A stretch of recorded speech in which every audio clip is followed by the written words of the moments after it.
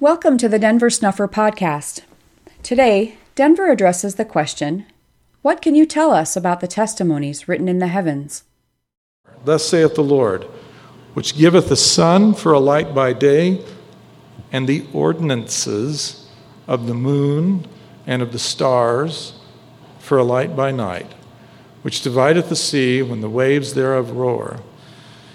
If you look up in the morning sky right now, you can see Orion on the eastern horizon, and that's been true twice a year since the beginning. It's been true that all of the ordinances ordained by God in the heavens above have remained true from the day that He set them there until today.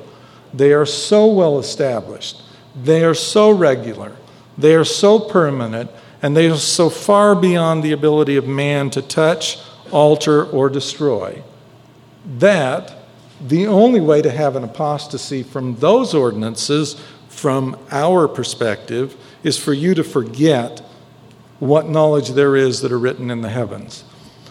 But the Lord wrote it there, it remains there, and it's still yet part of what is to be restored. The ordinances that are referred to here in the heavens, if you go to Genesis chapter 1, verse 14, and God said, let there be lights in the firmament of the heaven to divide the day from the night, and let them be for signs and for seasons and for days and for years. And let them be for lights in the firmament of the heaven to give light upon the earth. And it was so. And so he sets this up, and he sets this up in order to communicate things. If you go back to the book of Abraham, chapter 4, beginning at verse 14, and the gods organized the lights in the expanse of the heaven and caused them to divide the day from the night and organized them to be for signs and for seasons and for days and for years, and organized them to be for lights in the expanse of the heaven to give light upon the earth. And it was so. And the gods organized the two great lights, the greater light to rule the day, the lesser light to rule the night. With the lesser light they set the stars also. And the gods set them in the expanse of the heavens to give light upon the earth, to rule over the day and over the night, to divide the light from the darkness. And the gods watched those things which they had ordered until they obeyed. And it came to pass it was from evening until morning, and it was night. And it came to pass that it was from morning until evening, and that it was day, and it was the fourth time. This is not a bunch of gratuitous language. This is describing something that took place with absolutely deliberate intent. Everything that is written in Scripture and all of the ordinances that were ordained upon the earth in the heavens were reckoned from the position of the earth. It's not that the ancients were ignorant of what's going on in the heavens. It's that they viewed the heavens as being a testimony given to us on the earth. It is a geocentric, that it is from the surface of the earth that testimony is written. From the surface of the earth, the sun occupies a space, even though the sun is over 100 times larger than the earth. The space that the sun occupies in the firmament of the earth is exactly the same as the space in the firmament that is occupied by the moon, although the moon is 1/6 the size of the earth. From the surface of the earth, they are identical in size, so much so that when you put them on the ecliptic as they are located, one can block out the other entirely in an eclipse. Because all of these things were ordained by God to testify in the heavens about Him and about His work. And those things are bearing testimony, and they are telling you something. Abraham had the records of the fathers. Look at Abraham chapter 1, verse 31. But the records of the fathers, even the patriarchs, concerning the right of priesthood, the Lord my God preserved in mine own hands. Therefore, a knowledge of the beginning of the creation, and also of the planets, and of the stars, as they were made known unto the fathers, have I kept even unto this day. And I shall endeavor to write some of these things upon this record, for the benefit of my posterity that shall come after me. Since Abraham was acquainted with the priesthood that belonged to the fathers, and since Abraham had a knowledge that was reckoned from priesthood that goes back to the time of the patriarchs, he, as a consequence of possessing that, knew about the beginning of creation, knew about the planets, knew about the stars, as they were made known unto the fathers, according to that which was ordained in the midst of the counsel of the eternal God, of all other gods, before this world was, that should be reserved unto the finishing and the end thereof, when every man shall enter into his eternal presence and into his immortal rest. Abraham is not merely talking about something, both in this verse, Abraham 1:31, as well as what we encounter later on in the book of Abraham about the various stars that were shown to him and the relationship between them and his facsimile number 2, as I recollect, that is an effort to lay out a relationship in the heavens between certain positions of glory and authority. But Abraham is testifying that it was part of the original gospel that was entrusted to the fathers, and that those records were handed down to him. In Doctrine and Covenants, section 121, we find out that that's part of what is supposed to have been included within and is ultimately scheduled for Revelation 2, those that will receive the restoration of the gospel when it is fully upon the earth in the dispensation of the fullness of times. If any of you lack wisdom, ask God. He gives to all men liberally. He does not upbraid. That is, he doesn't send you away discouraged, telling you don't do that, don't ask me that. We saw in that first talk in Boise that we were commanded to pursue after the mysteries of God. What is more mysterious than what went on in the beginning generations? Because we have so little left from which to reconstruct that. And yet we have enough to know the pattern that the Lord intended the last days to unfold in accordance with. And that pattern was to return us in the end to what was here in the beginning. To return us to a state of knowledge about things that he has always had in his heart as the goal, as the ambition, as the desire to fulfill. When the Lord hung on the cross and the sun was darkened at noon, if you looked up in the sky to see what was overhead, you would see the sacrificial lamb in the pattern of the stars that we call Aries today. Proceeding forth from under the foot of Aries, we have renamed it the bands of Pisces, but it should be more appropriately rendered the net of Pisces, because from under the foreleg of the lamb was cast out a net, and that net gathers in at least two kinds of fish. The larger one that is gathered in the net is circumnavigating the ecliptic and will do so eternally. The larger group in the star field will never rise up to the north. The smaller group, the smaller star field of Pisces, also caught in that same net, is pointed to the sides of the north, where the throne of the Father is found, the spot around which all things revolve. The religion that was established in the beginning and the testimony that was set out in the stars above us, that testimony remains overhead still. The God of heaven intends for the testimonies that he has given to be understood. And in the beginning, they were understood. Now, don't think that you can start doing Google searches and you can reconstruct what it was they knew. I know because I've looked at it, and I've looked at the best sources that are out there, and I've bought a library of material to look into whether or not it would be possible And I can tell you that the resources simply do not exist. And you would probably be better off not trying to reconstruct it at this point, because even the constellations are so messed up in what has been bequeathed to us. One of the earliest ones is a constellation that you can find at an Egyptian format at Dendra, and it's a mess, though the Egyptians tried to preserve the things that came down from the beginning. As we read in the book of Abraham, the Pharaoh sought earnestly to imitate the order that came down from the beginning, and the Pharaoh succeeded in large measure in doing that. And he was a righteous man. Pharaoh was not out there freelancing. He was trying to imitate something, and Egypt did a good job of preserving some things that have fallen into decay elsewhere.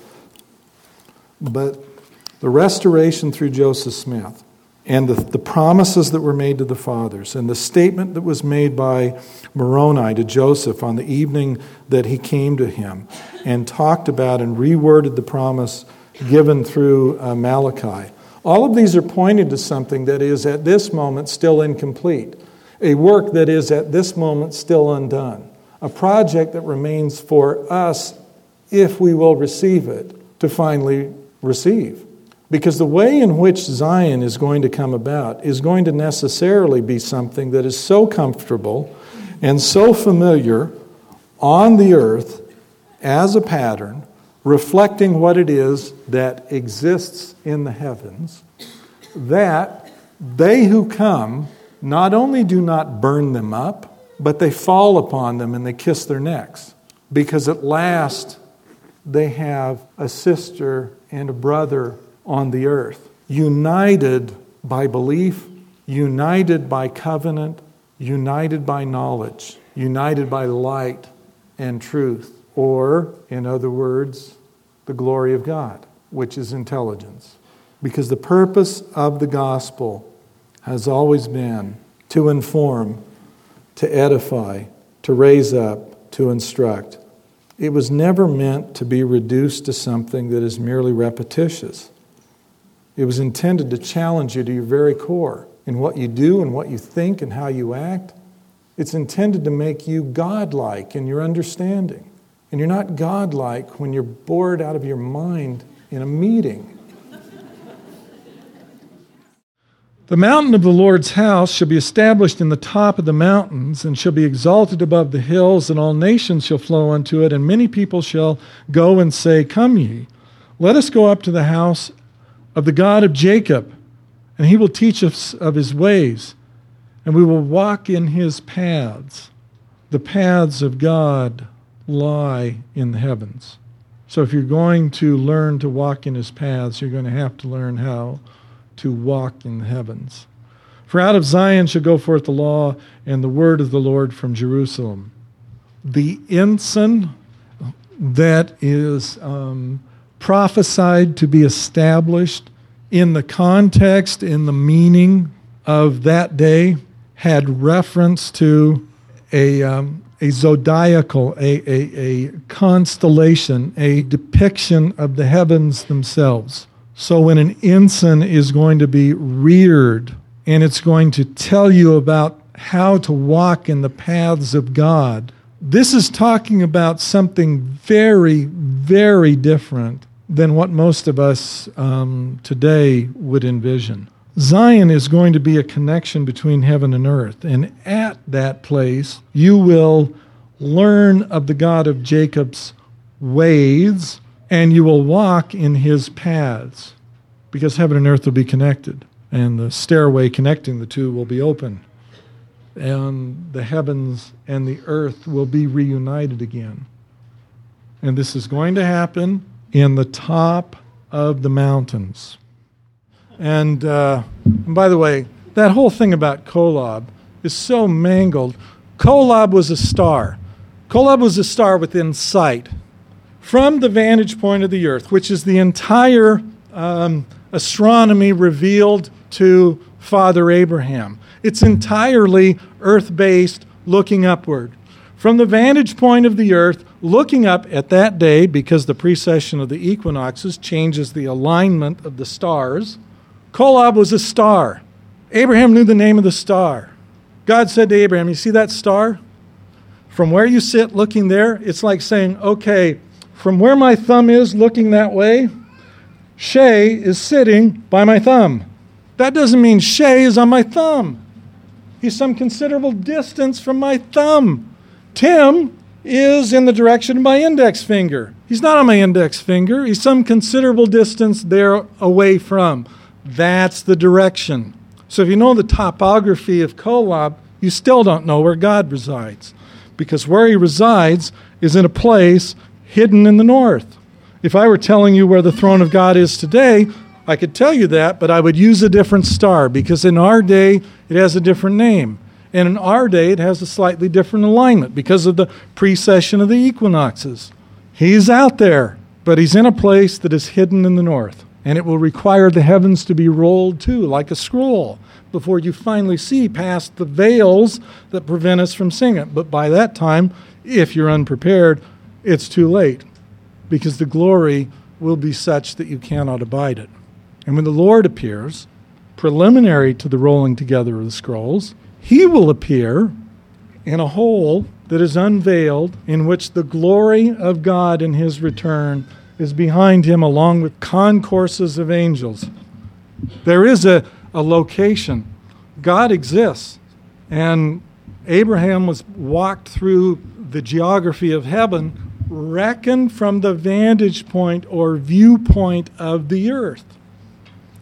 And when you leave here, one of the obligations that you have is to find your way back. And in finding your way back, you need to be able to avoid those who seek to bring you back into captivity. Because if you're brought back into captivity, you may find yourself, in a telestial kingdom, or the world in which you presently reside, as the temple endowment puts it. And that's a rather unpleasant thing to think about. You may find yourself in a casino in Las Vegas, talking about things that really matter in the presence of a place in which such things are not at all treasured. I would say that the sign of the eclipse is a rather ominous suggestion. Well, it's part of a pair, you know. There's one August 21st of this year, and then there's a follow-on one, and they essentially they make an X across the United States. Well, I mean, it's a fairly dramatic celestial event that suggests possible meanings, like the times of the Gentiles are coming to an end, and they're about to be swept away and replaced as the possessors and the rightful owners of the land.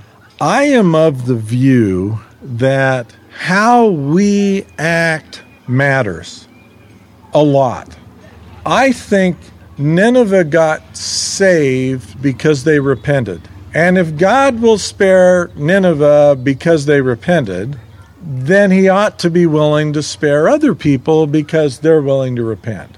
So the focus of action in what God has been doing shifted from the old world to the new world as a matter of prophecy, as a matter of covenant, as a matter of burden. The focus will be here on this land, primarily, until the Lord's return. And then Jerusalem will reacquire significance that they once had as well. But Zion is going to be on the American continent. Since Zion must precede the Lord's return, and since this land is a land that has a restriction on it that requires those who are going to occupy it to serve the God of the land, who is Jesus Christ, I would say that the sign of the eclipse is a rather ominous suggestion that we could be crossed out and we could be replaced, unless, of course, we choose to repent. There are two great symbols that are identical in size and identical in the position they occupy in the heaven above us. One is the sun and one is the moon. From the surface of the earth, they are exactly the same size. Now, admittedly, the moon is what? 1/6 the size of the earth. And the sun is hundreds of times bigger. But they were placed in the heavens at the relevant distances so that when you're looking at them, they are identical in the area that they occupy in the heaven above. The sun is a symbol of Heavenly Father. The moon is a symbol of Heavenly Mother. And they occupy exactly the same position on the ecliptic. They move in the same position across the heavens. The movement of the mother as a symbol is far more complex than the movement of the sun across the sky, because the dance that the symbol of our Heavenly Mother is performing is both progressive and recessive. She moves constantly across the sky from the east to the west once she comes into sight. But every night she moves farther east. And so she begins farther to the east every night and then moves across the night sky to the west. So her dance is far more complex than is the Father's. His is stable and relatively stationary and relatively predictable. The symbol of the mother blotting out the light of the sun in the eclipse is ominous indeed, because when a mother loses hope for her children, that's a lot more frightening than the father's ire that happens just about every time there's a football game on TV.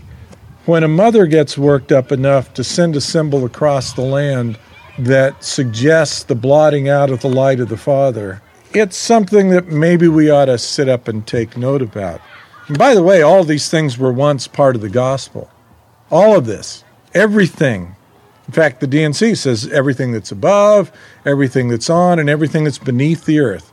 And beneath the earth means from the surface of the earth. It means those heavenly bodies that fall below the horizon and then reemerge like the planet Venus reemerges. It goes under, it's the evening star, and then it's the morning star. It changes sides that you see the symbol on. All of these things were once part of the gospel. And all of these things will eventually, again, become part of the gospel once more. Genesis chapter 1, verse 14 says all that stuff up there was given as for signs. And they're talking to us. The only way you can obliterate the testimony that's up there is by our apostasy, when we lose light and we're ignorant and we can't read it anymore, because we can't touch that. We can't make copy mistakes, and we can't give a poor transcription or make printing errors with that.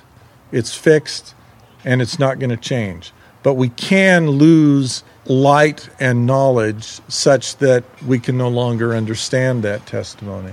I think that anytime there's something going on in the heavens, that God means something by it, even if we're oblivious to it. And the challenge is to not be oblivious to it, but to take it in and then assign it its proper weight. The problem with biblical literalism is not necessarily that what is in the Bible is untrue, but it may be that what is in the Bible is speaking using a vernacular that mankind is unacquainted with. In the vernacular of Scripture, the earth is moving in two ways. It is circling the sun on a tilt.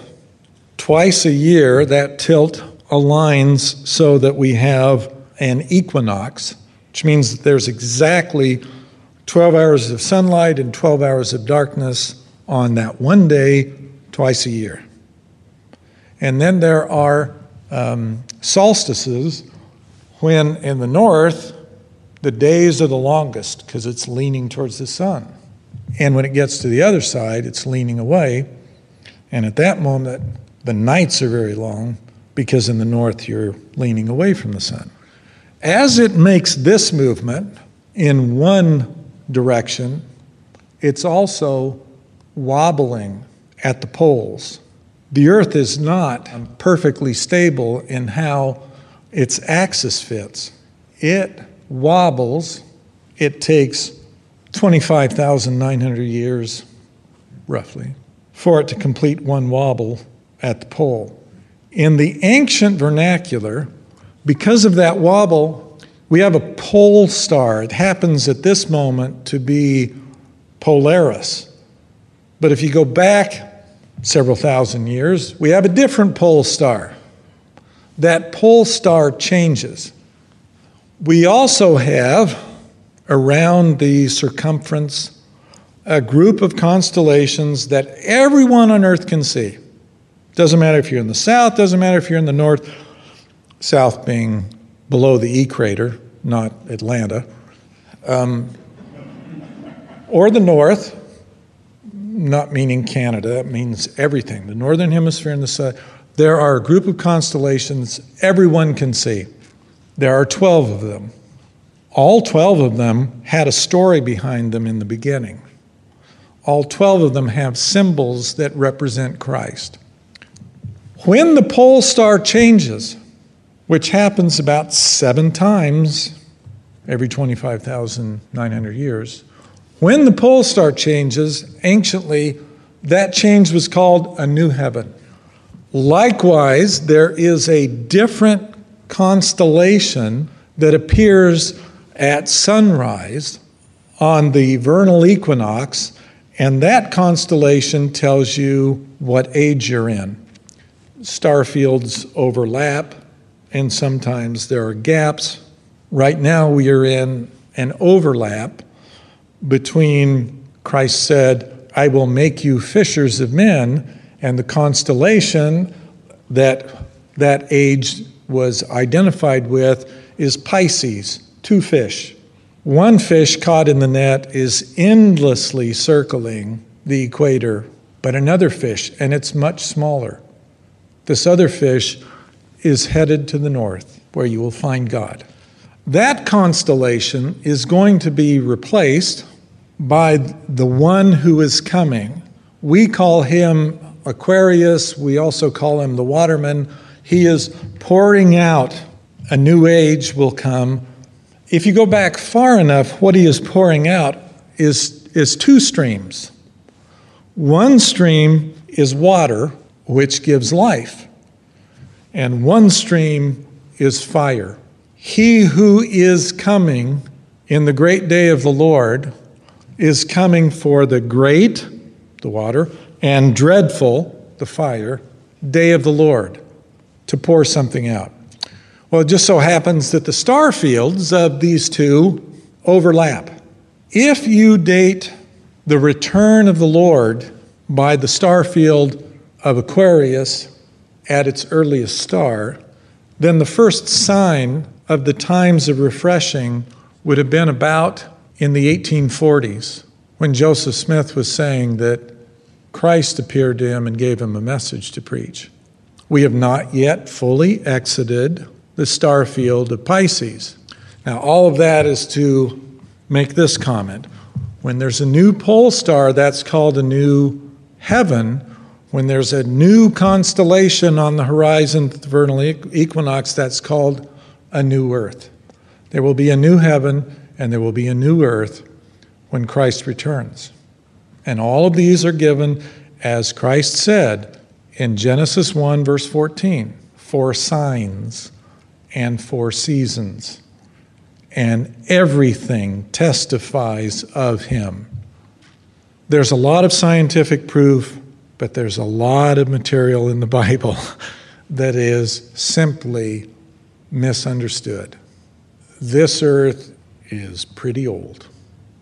And how long it existed before it was considered sufficiently complete for man to occupy it. It is not to be measured in days. It's to be measured in epochs of time referred to generically as a day, meaning a period, meaning an agenda.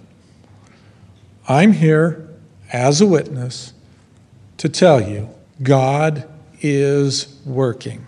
There are signs in the heavens above, there are signs on the earth below that testify that He intends to come again.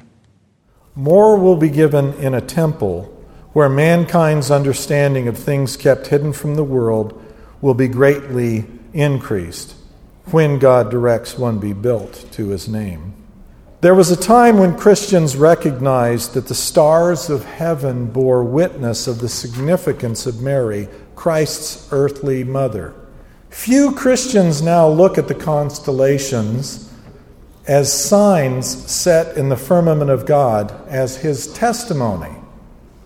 The light that was meant to shine on the earth was to illuminate both the eyes and mind of man.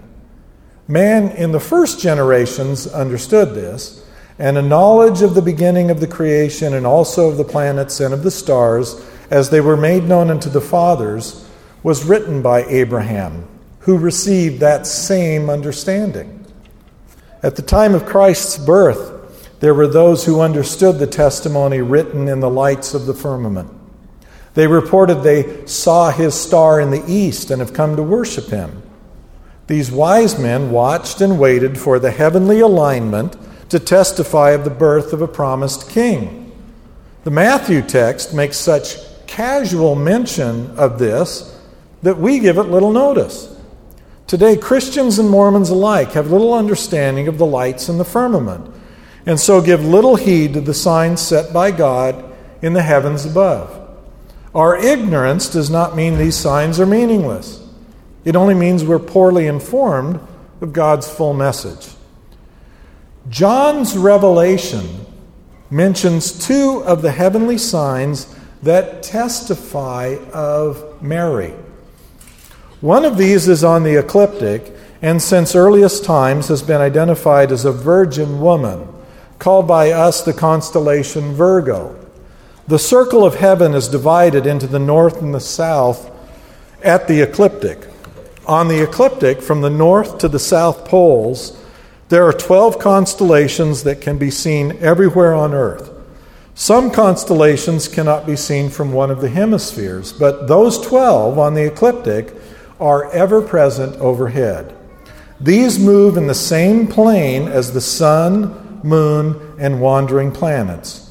Most of those who discuss these 12 constellations allocate 360 degrees of the heavenly circle into 12 equal 30-degree segments, allocating for each constellation on the ecliptic the same distance. Today, these 12 constellations are called the zodiac. Unlike the equal division between the 12 constellations of the zodiac, the star fields of these 12 constellations are unequal in size.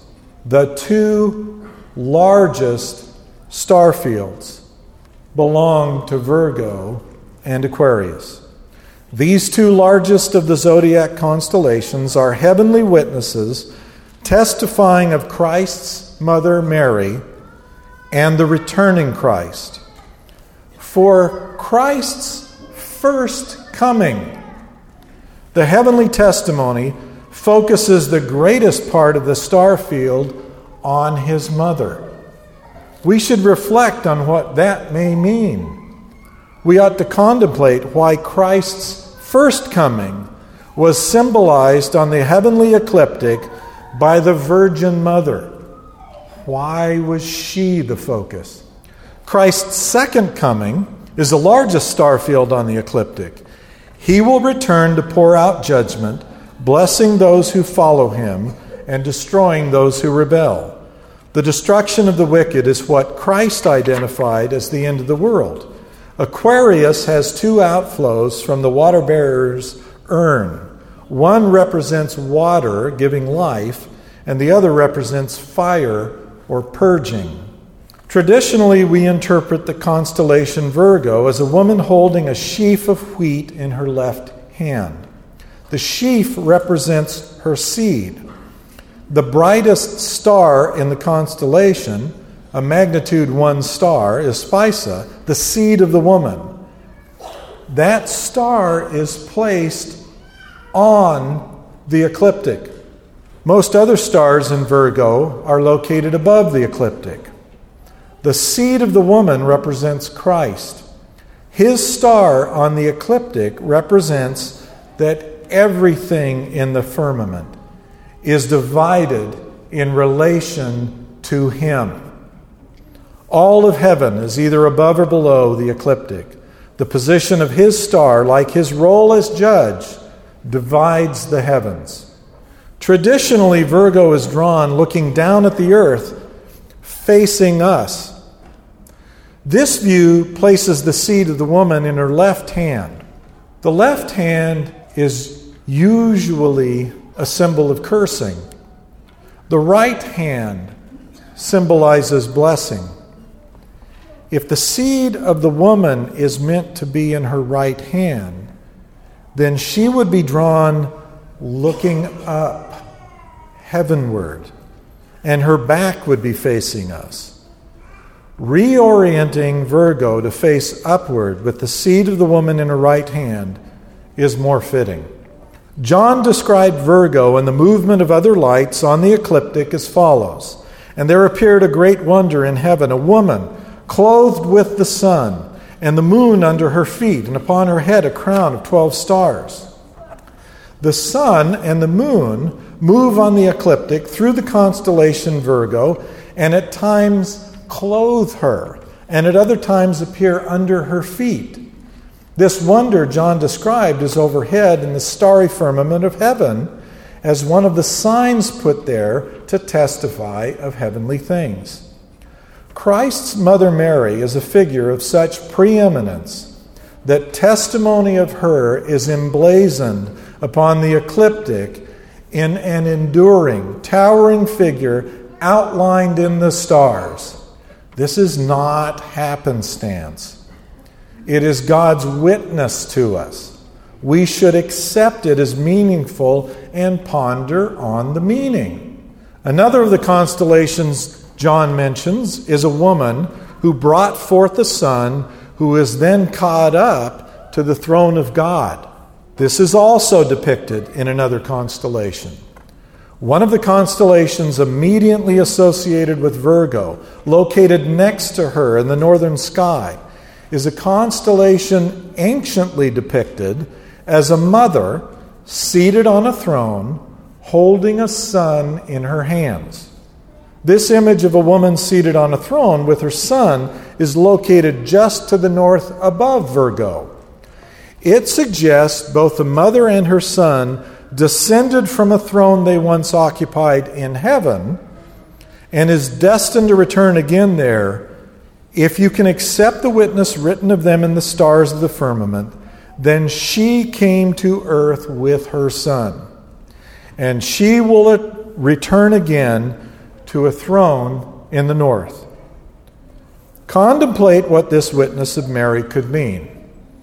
Taken at full value, Mary, like her son, condescended to come here. The sun and the moon are symbols of the father and mother planted overhead as a testimony from them to their children. From the surface of the earth, they occupy equal space in the firmament. Although the circumference of the sun is approximately 400 times larger than the moon is approximately 400 times closer to the earth. As a result, they are visibly equal in size and occupy the same path on the ecliptic. This is why the moon is able to eclipse the sun. The Father, represented by the Son, is stable, unchangeable, reliable, and predictable. The sun rises every day on the horizon in the east and sets every evening on the horizon in the west. He is unvarying in his course from day to day and year to year. The mother, represented by the moon, changes each day. She waxes and wanes. She does not just move from east to west, but the moonrise also constantly moves in the opposite direction from west to east. Every day she reappears further to the east before beginning her movement to the west. She moves approximately 50 minutes eastward each day.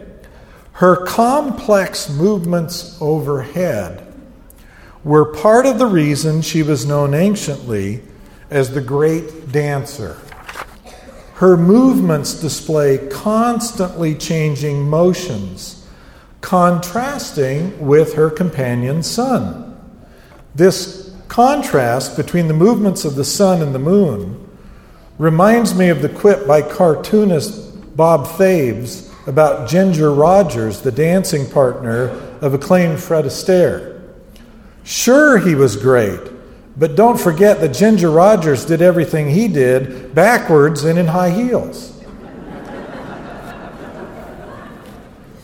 We're often told that life on earth depends on the sun, but life here is equally dependent on the moon. Without the moon slowing the Earth's rotation, we would have only 6 to 10 hour days. The shorter days would result in the Earth being much colder, as the sun would have less time to warm the Earth's surface. This would cause a dramatic decrease in plant and animal life. Tides would be eliminated. Weather would be more violent. The stable rotation of the Earth would change, and we would no longer rotate on a constant axis.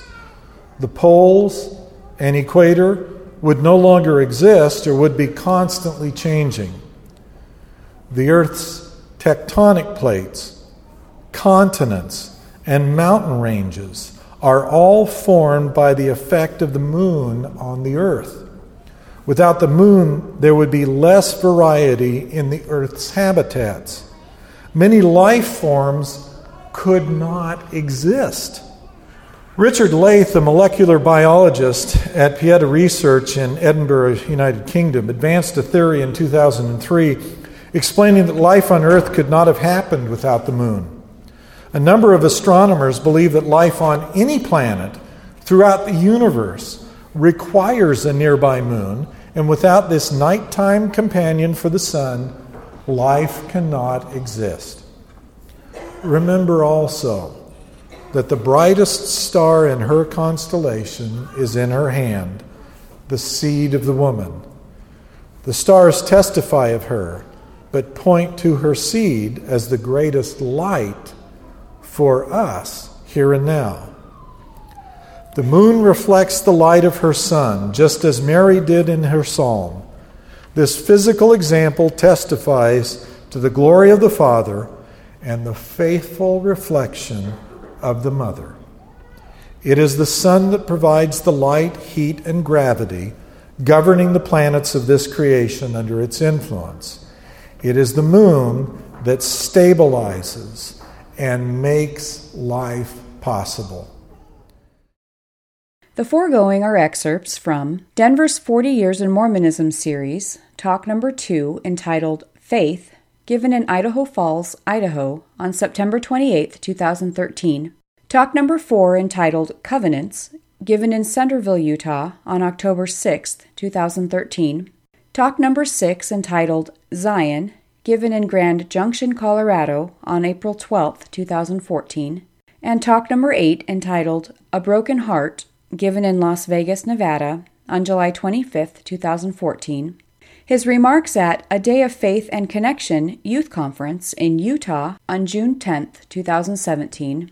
Denver's Christian Reformation Lecture Series, talk number 3, given in Atlanta, Georgia, on November 16, 2017.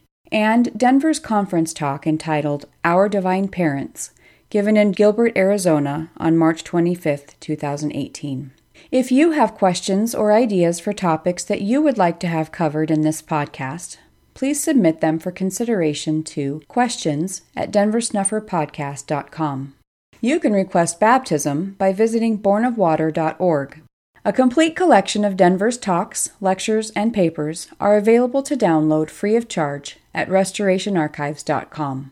This podcast is a volunteer effort produced under the direction of Denver Snuffer. We hope you'll share it with everyone interested in learning more about Christ, the coming Zion, and the restoration of authentic Christianity now underway in our time.